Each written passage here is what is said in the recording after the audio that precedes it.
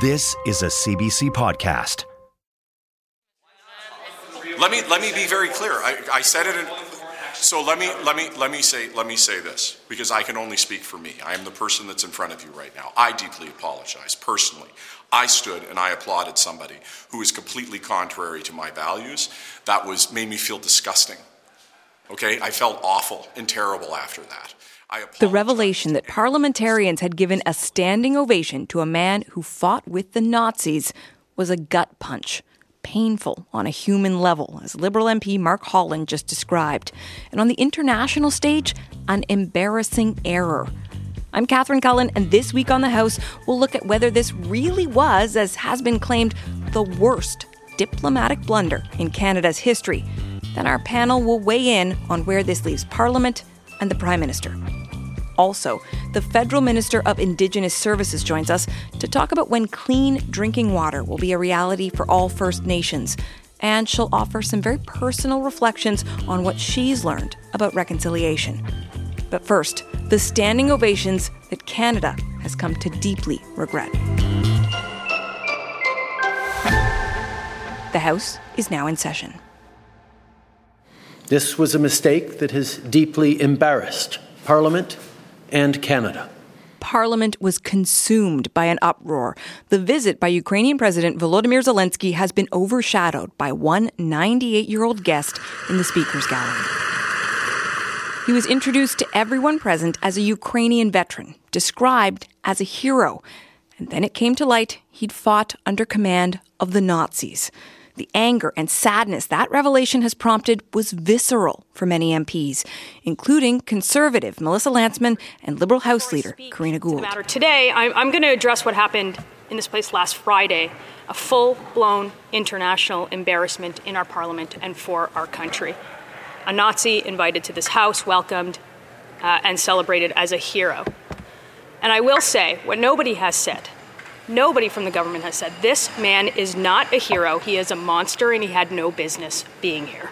As a parliamentarian, as a Canadian of Jewish origin, as a descendant of Holocaust survivors whose majority of her family walked in to Auschwitz-Birkenau, and only my grandfather and his brother walked out, that I think this hurt all of us in Parliament. And I'll say that personally, I feel particularly hurt. It also sparked Russian propaganda, part of a long history of the West supporting Nazis, they claimed. The debacle ultimately forced Anthony Rota to resign as Speaker and prompted that apology on behalf of Parliament by the Prime Minister. Conservative leader Pierre Poilievre says it's an unprecedented screw-up. The Prime Minister is now responsible for the biggest single diplomatic embarrassment in Canadian history. Is Poilievre right about the scale of this mistake? We asked some experts. Marcus Kolga monitors Russian disinformation in his role with the Macdonald-Laurier Institute. I don't think I've ever witnessed anything quite like what we saw on Friday and what we've seen over the past number of days. It's truly remarkable. I've never seen the sort of frenzy that Russian propagandists have gone into over the past number of days, exploiting this situation to try and intensify the already damaging effects that has had on our reputation abroad, but also the divisions that this could potentially cause within our own society. I haven't seen anything quite like it, but I've certainly seen equally embarrassing incidents happen. And Janice Stein has seen a thing or two in her time watching Canadian politics. She's the founding director of the Munk School of Global Affairs at the University of Toronto. So where does this rank in terms of diplomatic embarrassments? For something comparable, Stein points to 1997, when Israeli agents were found carrying Canadian passports after they had tried and failed to assassinate a Hamas leader. After the forensic examinations, it's very clear that the passports that were used were total counterfeits and manufactured. It was embarrassing because it was a fraudulent Canadian passport. And what came out was that there was a black market in Canadian passports, and we had not secured our passports adequately. There are a number of incidents. Some of them just count as boo-boos. Historian Robert Bothwell points to one international faux pas that had a major fallout in Canada, although it wasn't committed by a Canadian. It is the famous, or perhaps infamous, 1967 speech by French President Charles de Gaulle while on an official visit to Quebec. De Gaulle gave a speech, a very passionate speech. Vive Montréal! Vive le Québec! Vive Montréal! Vive le Québec! Vive le Québec libre! Vive le Québec libre! And, you know, this is the slogan of the separatists, and they just go nuts. And it is taken as an endorsement by de Gaulle of Quebec separatism. When it comes to actions by a Canadian, Bothwell says it's also important to consider the real-world consequences of sloppiness or mistakes. Take an example from 1935. A Canadian diplomat promised strong sanctions against fascist Italy, which had invaded Ethiopia. Back in Ottawa, the government had not authorized those. And it contributed to the collapse of sanctions against Italy. Italy conquered Ethiopia. So, I mean, you can say that this is one where dysfunction on the Canadian side, contradiction on the Canadian side, made Canada an international, not laughingstock because it was too serious for that, but it certainly didn't contribute to our standing or prestige in the international arena. While it's hard to be definitive about what ranks as worst, Stein emphasizes the most important part is how you manage when things go wrong. She points to John F. Kennedy's reaction during the Cuban Missile Crisis when a spy plane mistakenly strayed into Soviet territory and nearly sparked a war. You know, John F. Kennedy had a great expression, and there's always some son of a bitch who doesn't get the word. In other words, stuff happens. And so it's how you deal with it that matters. It's not the stuff happening. Had the speaker not resigned and the prime minister not apologized, I think it would be a very different story. Kolga notes that even with an apology, the Yaroslav Hunka incident has led to some consequences Canada may not be able to control. It is embarrassing for the Canadian government, but I think this is something that will, it will go away relatively quickly when it comes to the international media. But when it comes to Russian state media and Russian propagandists, they are going to continue using this. They will use it for the coming weeks, months, and probably years. They will exploit it for its potential to divide Canadians and such. And this is something that I think that we all need to be aware of in order to, number one, question those sorts of narratives when we see them and reject them for what they are. We did request Foreign Affairs Minister Melanie Joly and Deputy Prime Minister Chrystia Freeland to talk about the consequences of this gaffe for Canada. We also reached out to the Ukrainian embassy for their reaction. No one was available for an interview. So we're going to dig into this with two political watchers who don't have to be diplomatic. Podcaster and author Paul Wells and Toronto Star's Susan Delacourt. Thank you both for joining me. Thanks for having us. Thanks. So Susan, is this the biggest diplomatic embarrassment in Canadian history? So, is it the biggest diplomatic mistake ever? If we measure it by the damage done to Canada-Ukraine relations, no, it's not. Is it a domestic problem for the hurt it's caused here? Is it a colossal embarrassment? Yes. I think it may be one of the biggest embarrassments I've seen in the House of Commons. Paul, quick take from you on that. In the spirit of the question, I did come up with a bigger diplomatic embarrassment. In 1945, Igor Gouzenko had defected from the Russian embassy, the Soviet embassy, and spent 2 days wandering around Ottawa trying to launch the Cold War, and nobody wanted to listen to him. And even when he finally convinced Louis Saint-Laurent, the foreign minister at the time, that this was serious, the King government didn't tell any Canadians what had been going on at an embassy in their capital city until a talk radio host in the United States started to blab about it. To me, that's very tough to beat as a diplomatic embarrassment. But as the guys at the Ringer podcast say, this new embarrassment is very much in the conversation. It's going to get raised every time the question comes up. Now, Justin Trudeau has apologized on behalf of everyone who was in the House that day. Paul, do you think that he has taken the appropriate amount of responsibility here? Before he apologized, I was on the record saying that I hoped he would. Whether it is precisely calibrated to the outrage, I'll leave it for other people to decide. But I'm glad that he spoke for Canada, because distracted audiences around the world will not have been interested in parsing exactly the level of responsibility. They will have said, Canada looks awful, and it's to the Prime Minister to take some of that hurt away. Susan, we heard from the Conservatives, particularly earlier in the week, that they would not accept a sort of collectivizing of the responsibility. So is it appropriate? I mean, can the Prime Minister really speak for all of the House? Is that his role? The Prime Minister can certainly speak for Canada, and the Conservatives themselves have been saying that. He has to take the blame for Canada. So you can't say that and then say we're not collectivizing this. On this one, I actually think it's Yves-François Blanchet, Bloc leader, who has had the most interesting questions to ask in the House, including his own admission of culpability in this, saying to the Prime Minister, when you talk to Zelensky, will you tell him I am sorry too? And the Conservatives saying that they won't apologize for it, they're playing a risky game with that, I think. I would like to see them saying they're sorry for what happened as well, and turning this less into a game, and I think I've been saying all week that the aftermath of this has not returned any honor to the House. That if Zelensky had been watching the debate in the House this week, it would have been embarrassing.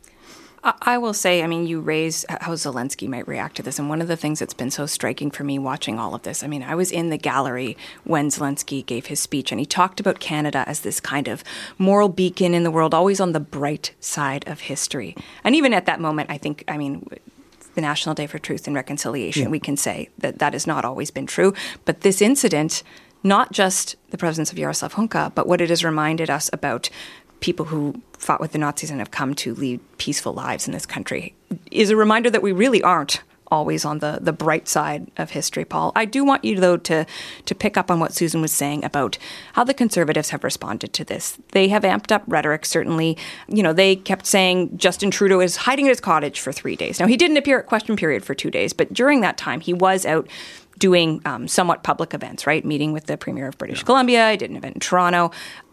What do you make of how they are treating this incident? So the Conservatives have run roughshod over decorum this week. Maybe I can help folks understand why they might want to do that. The first thing is that Anthony Rota gave them a stick, and they're going to use it to beat Justin Trudeau, because Pierre Poilievre himself frequently gets accused of finding himself in public in photo ops with disreputable characters of one sort or another. And he now gets to say, A, I didn't know, B, Justin Trudeau was, brought an actual Nazi in with us. And so it provides an extraordinary, I said it was a stick, now I'm going to say it's a shield against that kind of accusations. Just as the Prime Minister's history of wearing blackface is a defense against assorted accusations of racism. It sometimes seems that the only act of racism in Canada's recent history that outrages Pierre Poilievre are the things that Justin Trudeau did. Similarly, we are going to be hearing about Mr. Hunka low unto the end of days every time Pierre Poilievre has to say that the other guys did something worse. And why does he do that? Because only one Conservative has beaten a Liberal in a national election in the last 30 years. It was Stephen Harper.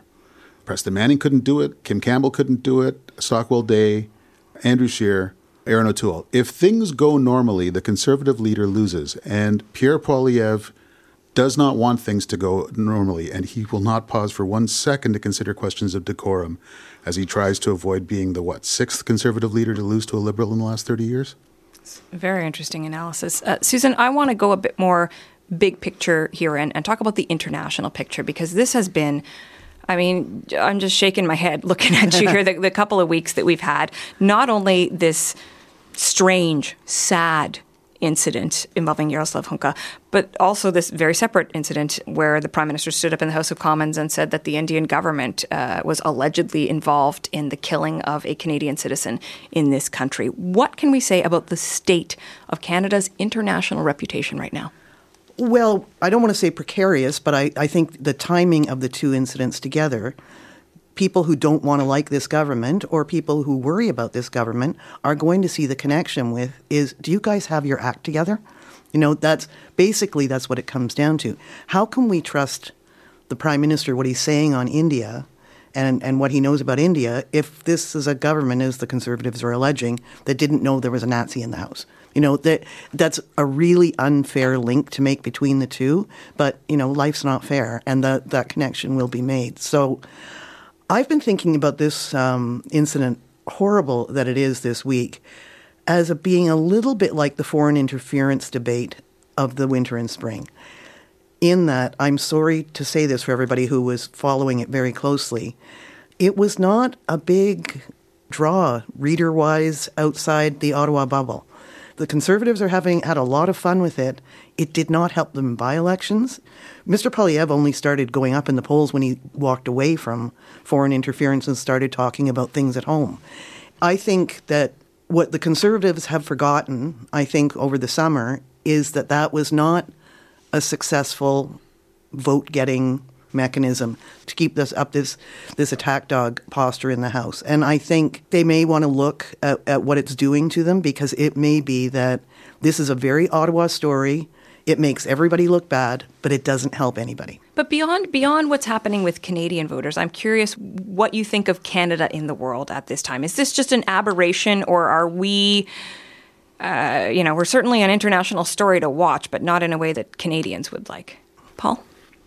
This is another payback for a sort of a chronic situation in Canadian politics, which is that foreign policy actually is usually kind of optional in Canadian politics. We don't have a lot of existential threats. We have a bunch of ocean on most sides of the country, and to the south we have, even though we find the Americans annoying, as congenial a neighbor as any country in the world has ever had. And so we forget foreign policy, and it keeps coming up to snap us on the ass. And my gentle advice to apparently a lot of people who are involved in politics listen to your show, Catherine. I would say the next festive greeting in the House of Commons by a friendly ally should not be taken as a vacation from the serious work of life in this dangerous world. I am old enough to remember when Václav Havel, when he was president of the Czech Republic, came to the House of Commons. He was greeted with all the sort of dishwatery cliches that we reserve for people we claim to like. And he was there while NATO was bombing Serbia. And in his laborious English, he provided a closely argued manifesto for this grave action that was being undertaken by himself and his fellow leaders. And I have never forgotten it. Days like this are not a vacation from the world. They're a chance for us to get into the world and to take that responsibility seriously. Okay, so that is Canada and the world. Returning to the domestic picture, Susan, we have to find a new speaker now. What are you expecting as we see that next step of all of this? So please don't take this as an endorsement, as they say on social media. But I thought one of the most powerful, effective scrums this week was Chris d'Entremont, the current deputy speaker who's thrown his hat in the ring. So he scrummed going into Conservative caucus, knowing that he's a very likely contender to be the next speaker, and talked about what the speaker's challenge is. And he was talking about it, I think, very well, or very eloquently, as a challenge of climate and toxic partisanship. And if that's the lesson that's to be learned from this, then I think I would recommend everybody read what Chris d'Entremont said about what the challenge of the next speaker is. Paul? I have no opinion on who should be the next speaker. And particularly, I don't much care whether it belongs to the governing party or another party. I don't think that matters much. I think the next speaker should not view their role as one of continuity, but understand that we are far past time for some serious renovation work. The House of Commons is a major reputation fixer-upper. And instead of trying to decide who looks worse among the various parties, they should all understand, but certainly the speaker should understand, that too many Canadians view what goes on in that House with pure contempt, and it's time to stop letting it slide. Well, hear. Thump, thump, thump. Thank you both so much for your insights today. Thanks. Thank you. It's fun. Paul Wells and Susan Delacourt.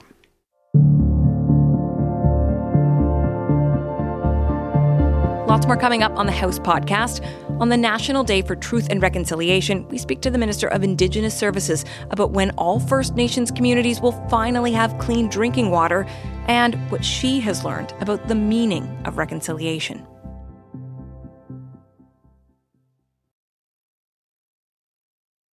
I'm Catherine Cullen. You're listening to Canada's most popular political affairs program. A new episode of The House drops every Saturday. Let us know what you think about what you hear. You can send us an email. The address is thehouse@cbc.ca.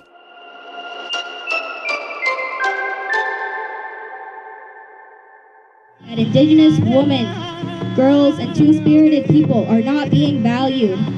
Earlier this month, protesters gathered on Parliament Hill here in Ottawa and on the steps of the Manitoba legislature. They were demanding a search for the remains of Morgan Harris and Mercedes Myron. Police believe the two First Nations women are the victims of a suspected serial killer and that they are buried in a Winnipeg landfill. As Manitobans head to the polls on Tuesday, the question of whether to search the waste facility has turned into a wedge issue for one party's election campaign. The CBC's Bartley Kives brings us this story from Winnipeg. Hey, how are you? Good, how are you? I'm good. So I'm Bernadette. We've met before. Bernadette Smith is knocking on doors in Point Douglas, one of the oldest residential neighborhoods in Winnipeg. Polls are open today, advanced polls, and just saying how you're feeling about voting. It is on my to-do list. Smith is a two-term incumbent for Manitoba's NDP. Point Douglas is a stronghold for her party, and many people in her constituency know her story. How she grew up in Winnipeg's North End, how she's proud of her Anishinaabe and Métis heritage, and how her sister, Claudette Osborne, is missing. Like, my sister's been missing for 15 years. Like, she could be in that landfill. Yeah, it hurts my heart. We don't know where she is. And I've never been able to go there. Smith entered politics to become a voice for the families of missing and murdered Indigenous women. She's had to use that voice more often than she'd like. Today I'm here to publicly report 3 additional murders Jeremy Skibicki has been charged with.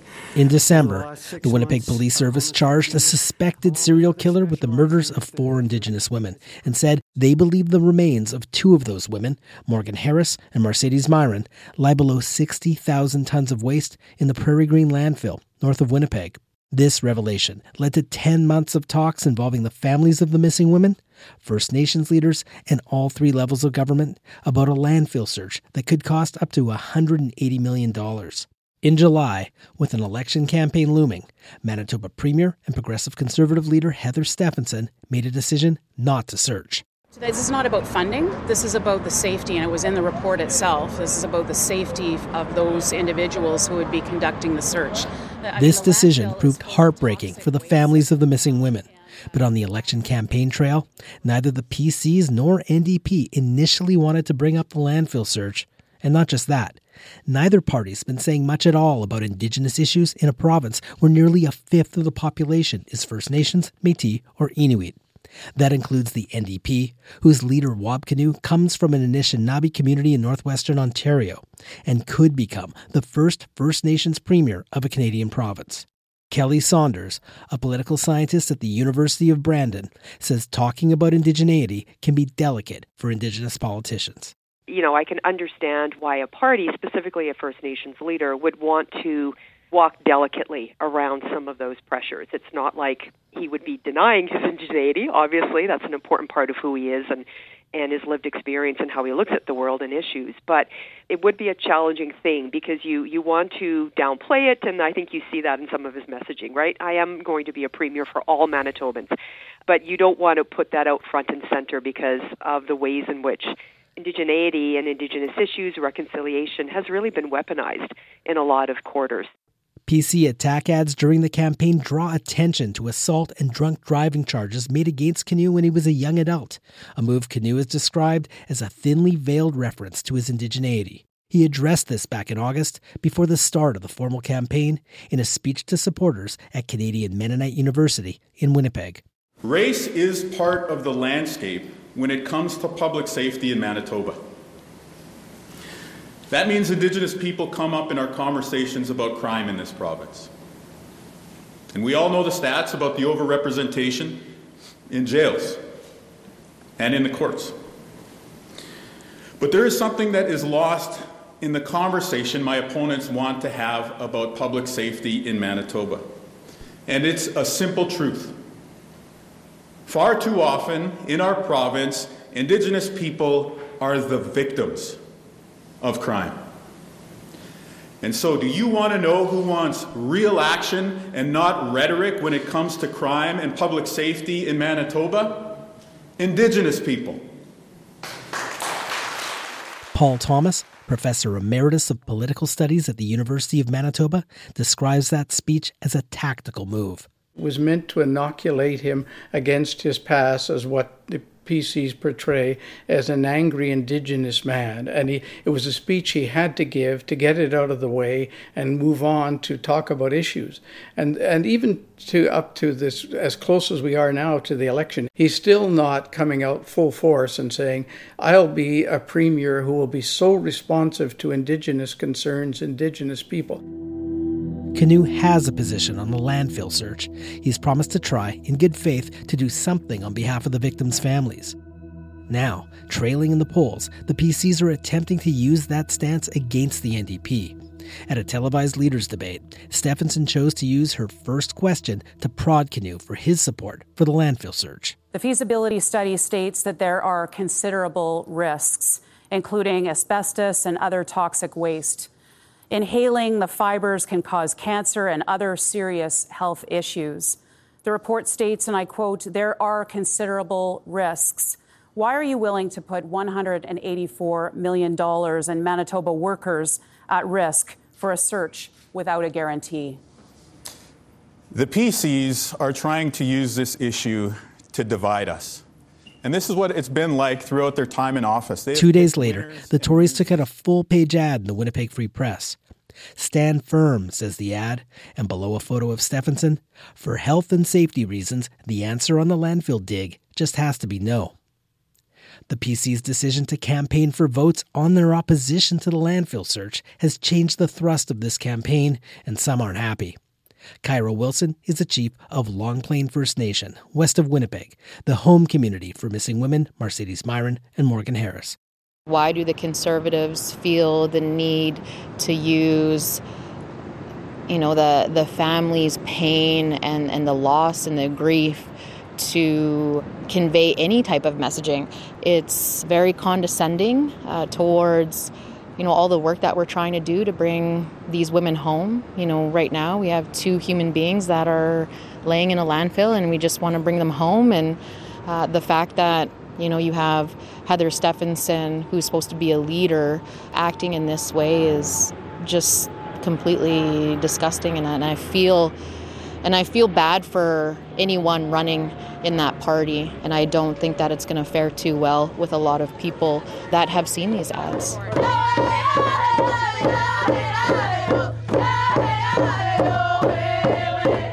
The ad also inspired a protest outside Stephenson's constituency office in Winnipeg, attended by Mercedes Myron's sister, Jordan Myron. These are my sister's remains in a landfill. It's hard enough that I have to stand in front of these cameras and grieve while fight to get her home. I don't need stuff added on to what I'm fighting for. The day after the ad came out, Progressive Conservative candidate Kevin Klein, the incumbent in West Winnipeg's Kirkville Park, said he didn't see the ad. Sorry, where was the ad? It was on the back page of the Winnipeg Free Press. Oh, I don't read the Free Press. Klein suggested the Tories aren't the ones bringing up the landfill. It's an issue that's being talked about by the other political parties, and I believe that our Premier and our PC team wanted to make sure that we were being clear and transparent with all Manitobans. So I would believe that we put that message out. I'm sure there will be a message another day, but the message had to be put out there where we stand. We're not wavering on that. We believe that we made the right decision.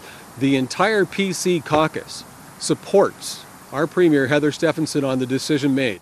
Also after the ad came out, the PCs put up billboards advertising their anti-landfill search stance. This inspired a new blockade of a different landfill, Brady Road, within the city of Winnipeg. Mary Agnes Welch, a pollster for Winnipeg's Probe Research, says the PCs have data suggesting the landfill search is an effective wedge issue. A poll conducted by her firm found Manitobans split on their support for a search, but the issue, she says, won't pull voters toward the PCs. I think there's a tiny number of voters who are going to choose to vote for Heather Stephenson because she said she won't search the landfill. But most voters are worried about, home care and cost of living and crime in their neighborhood. And that landfill issue doesn't come up in our polling, for example. When you ask people what's the top issue in your community that you're thinking about in this campaign, almost nobody says search the landfill. Paul Thomas, the political scientist, says there's a logic to the PCs engaging in such a risky campaign tactic. That is, with the Tories behind in the polls, they're trying to motivate their base in seats they could still win. And I think in the back rooms of the PC party, they've done their own private polling and focus groups. They know what messages are working and not working, and I think they're trying to defend their strongholds across the province, particularly what will be left of those strongholds in Winnipeg, because there are far more swing seats inside the city of Winnipeg than beyond Winnipeg. And so that, I think, is part of it. And some campaign managers just know that they have to get nasty with their messaging. It has to be hard-hitting at this late stage to grab voters' attention. Hi. Who are you? I'm Bernadette. Who are you? I'm Paisley. Hi, Paisley. Back in Point Douglas, NDP candidate Bernadette Smith wonders, at what cost? I always say to everyone that if it was your loved one, would you not want someone looking for you? And would you want your loved one left there? At the end of the day, it doesn't matter what color we are. We all bleed red.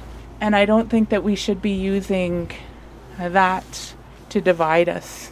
We're Manitobans. We should be coming together.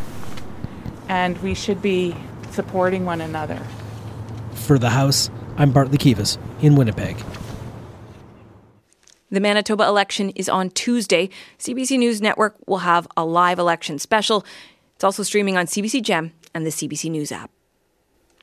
Today, Saturday the 30th, is National Day for Truth and Reconciliation. Here on the House, we wanted to take a close look at how far the federal government was getting with some of its goals. And there's one that stands out with a finish line that's only a few years away, closing the infrastructure gap by 2030.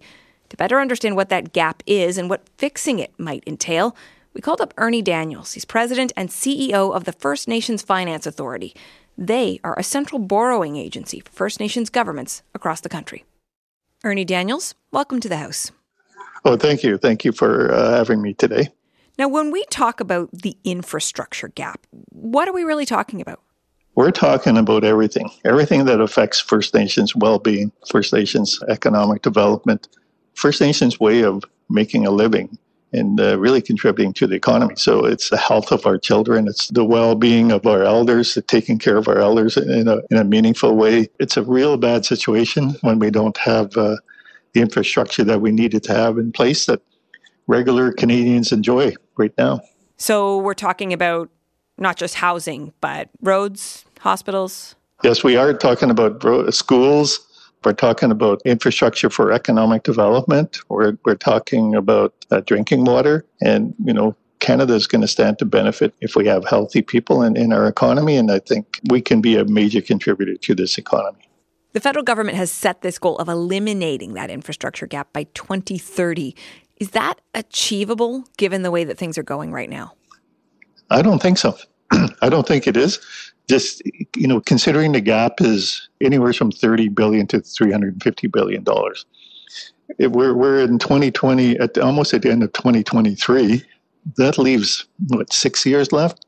That's not a lot to do 300 or 60 billion or 80 or 100 billion dollars closing the gap.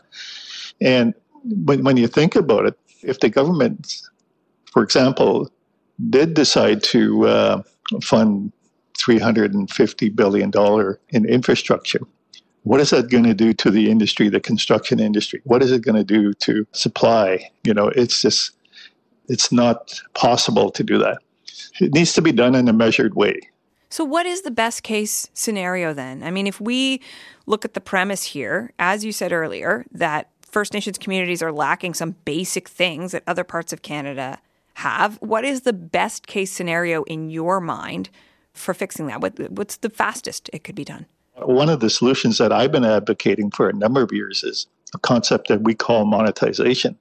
So monetization is really leveraging annual government transfers into the capital markets and to raise the money you need to today with payments over time, much the same way as a mortgage. It helps the government with their budgets so that they're not having one big expenditure of I don't know how many billions of dollars and just paying annual amounts over time, over 10, 15, 20 years, whatever term they choose. Even in a best case scenario where the government shows more flexibility, do you think that it is still realistic to say that this gap could be eliminated by 2030? Nope. I don't think it will. I think it's a longer period of time. It's maybe 10 years from now that we'll get to maybe half, maybe 3/4 of the way to closing the gap. But I think the main thing is to start and make the effort to do that in a meaningful way. And when I say meaningful, I mean like not at $2 billion a year over a 5 to 6 year period. It needs to be continual because our populations are growing. There needs to be a really long-term plan that's going to survive governments because governments are really short-term. They try to do everything within that term, but it's got to be able to go beyond that. And I think that's one of the challenges that we face is how we're going to keep this going. How does getting rid of this gap, fixing it, how does it fit into reconciliation? Well, I think it's the major ingredient in the reconciliation.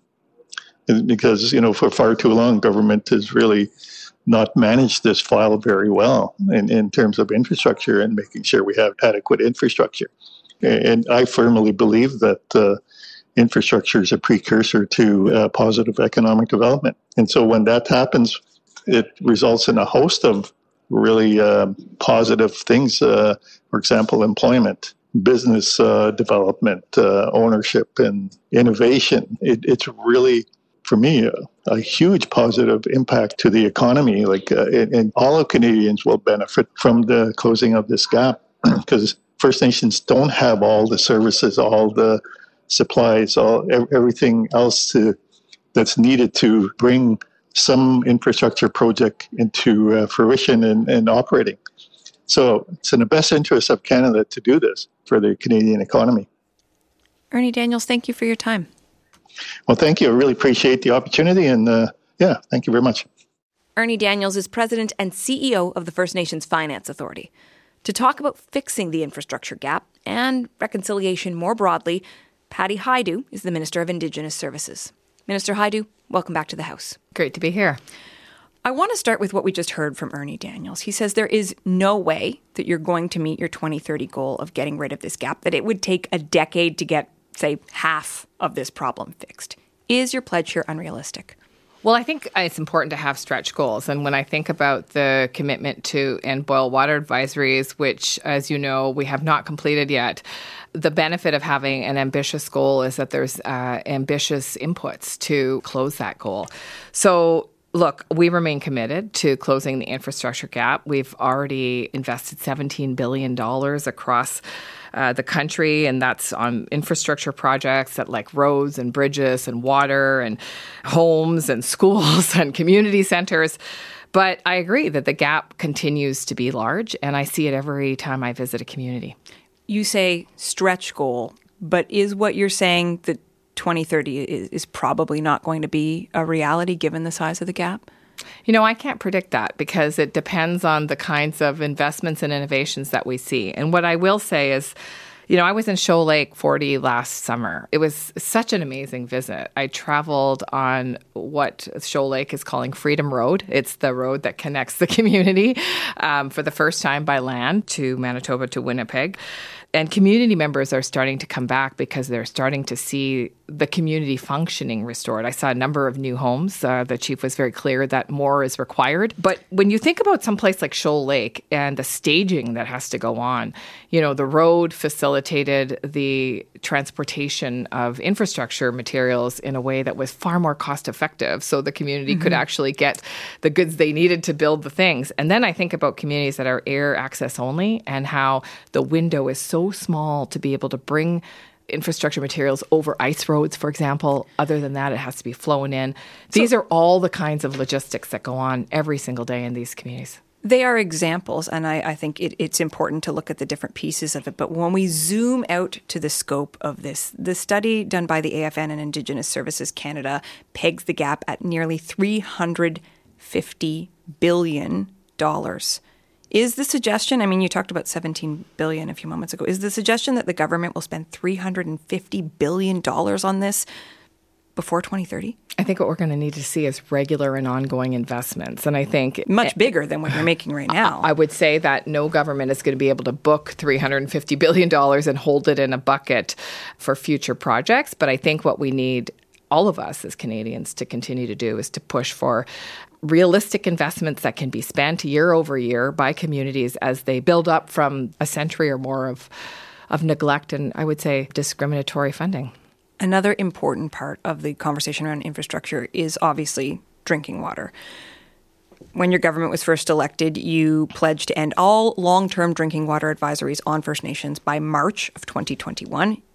We know that goal was not met. You've recently said you hope it can be done by 2025. Hope. How firm is the commitment to 2025? Well, I think the commitment is quite firm, and I've said often that Canadians can follow along. Indigenous Services Canada has a webpage that will show you in detail where each project is at, because Canadians are very interested in clean drinking water for First Nations, which is fantastic.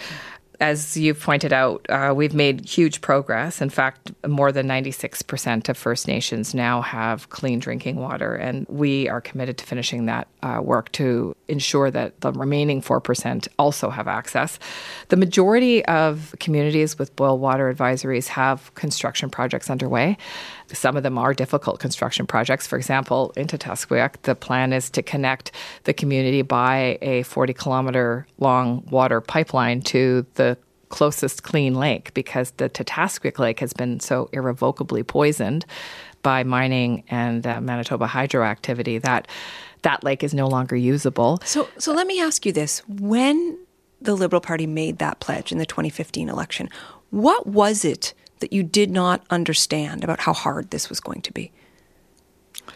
Well, I think that oftentimes people think the only barrier is money. Money is a huge barrier, absolutely. And fiscal commitment is a huge part of solving those challenges. But each community is unique, and each community has its own specific infrastructure challenges, and each community has its own timeline. There are several boil water advisories that are currently waiting for the Chief and Council to declare the lift over. And most Canadians don't know that it isn't Ottawa that decides when the water is clean. It's the community that decides. And often chiefs and councils are responding to the fears of their community members, because community members may have never had clean water. And until they're confident that the lift can be trusted by their community, they may not be in a position yet to approve that lift. And you can see actually on the website, on the tracker, which communities are waiting for lifts from by Chief and Council. I think that we've learned a lot as a government in terms of how to work in partnership with communities. Oftentimes solutions in the past have been extremely colonial. You will select this kind of water treatment plant. You will select this kind of infrastructure. These are the limits. Our engineers will be the final say. We're learning how to work more collaboratively with communities on how we can support their vision for moving forward. We also heard in the show about the Manitoba election and the fact that the debate about whether or not to search a landfill for the remains of 2 First Nations women has become an election issue in Manitoba. PC leader Heather Stephenson even took out a full-page ad which mentioned that she would, quote, stand firm on not searching the landfill for health and safety reasons. What do you think of that? I thought a lot about this, actually. I saw my colleague, Minister Miller's comments. Certainly, the federal government, as you know, funded the feasibility study. He's called this heartless. And cruel.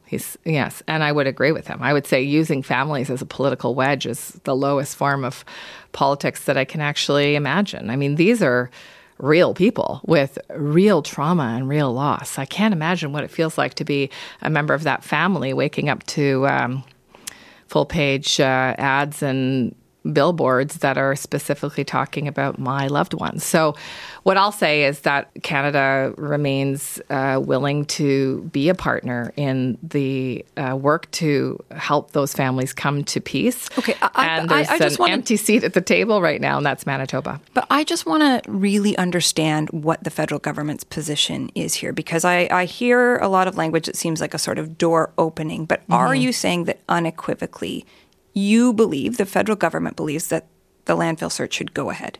I think what the government is saying is that we will work with Manitoba and the city on the direction that the province and the city take. We don't have jurisdiction in that area. But I'm not asking about whether you are permitting it. I'm asking whether you can be unequivocal about saying it should happen. That's what you believe. If you had a willing partner locally, this absolutely should happen. Health and safety issues can be dealt with. I am saying that the feasibility study did give a direction about how to do it. It's not going to be easy, but I think that the willingness of the government to fund the feasibility study is an indication that the federal government is willing to be a partner to the province and the municipality. The families of the women whose bodies are missing, they came out of a meeting with your counterpart, Minister of Crown Indigenous Relations, Gary Anandasangri, and said the federal government had not agreed to help and that according to daughter Cambria Harris, quote, reconciliation is dead. How do you respond to that? I think relationships with oppressed people like Indigenous people in a colonial country like Canada are extremely fragile, and I think that every person, every Indigenous person carries the trauma of that colonization. And so I think it's really important when we're engaging with Indigenous people that we understand that. And so I have compassion for the families that feel so profoundly devastated and lost right now. In closing, I want to ask you about reconciliation writ large. Since you have taken on this job, what is one of the most important things that you've come to learn about reconciliation? That's a really good question.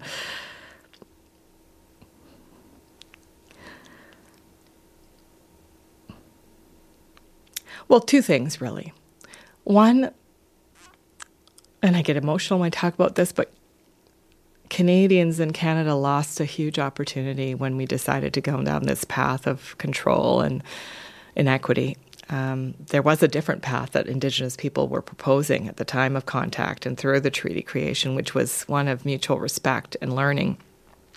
And I think about, for example, in the environment and the challenges we're seeing with the environment and the lessons that Indigenous people have taught me, not just in this job, but previously in my relationships at home, that we're part of our ecosystem, that we're not dominant over our ecosystem, that we owe a duty of care and respect to the animals and the land and the water.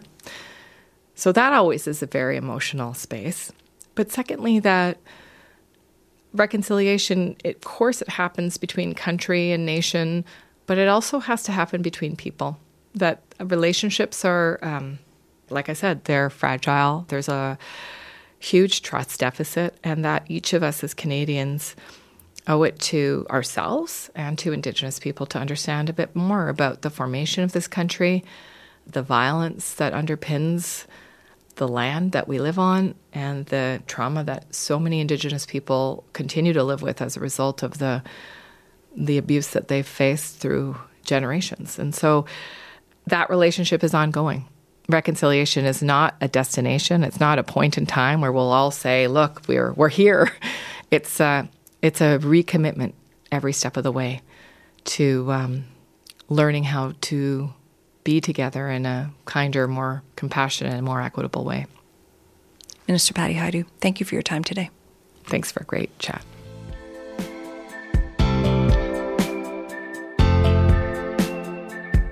Okay, that is it for us this week. Our crew on the house is Kristen Everson, Emma Godmere, Christian Poslang, and our senior producer is Jennifer Chevalier. Thanks this week to Anna Lazowski of the Audio Doc Unit. I am Catherine Cullen. Thank you so much for listening.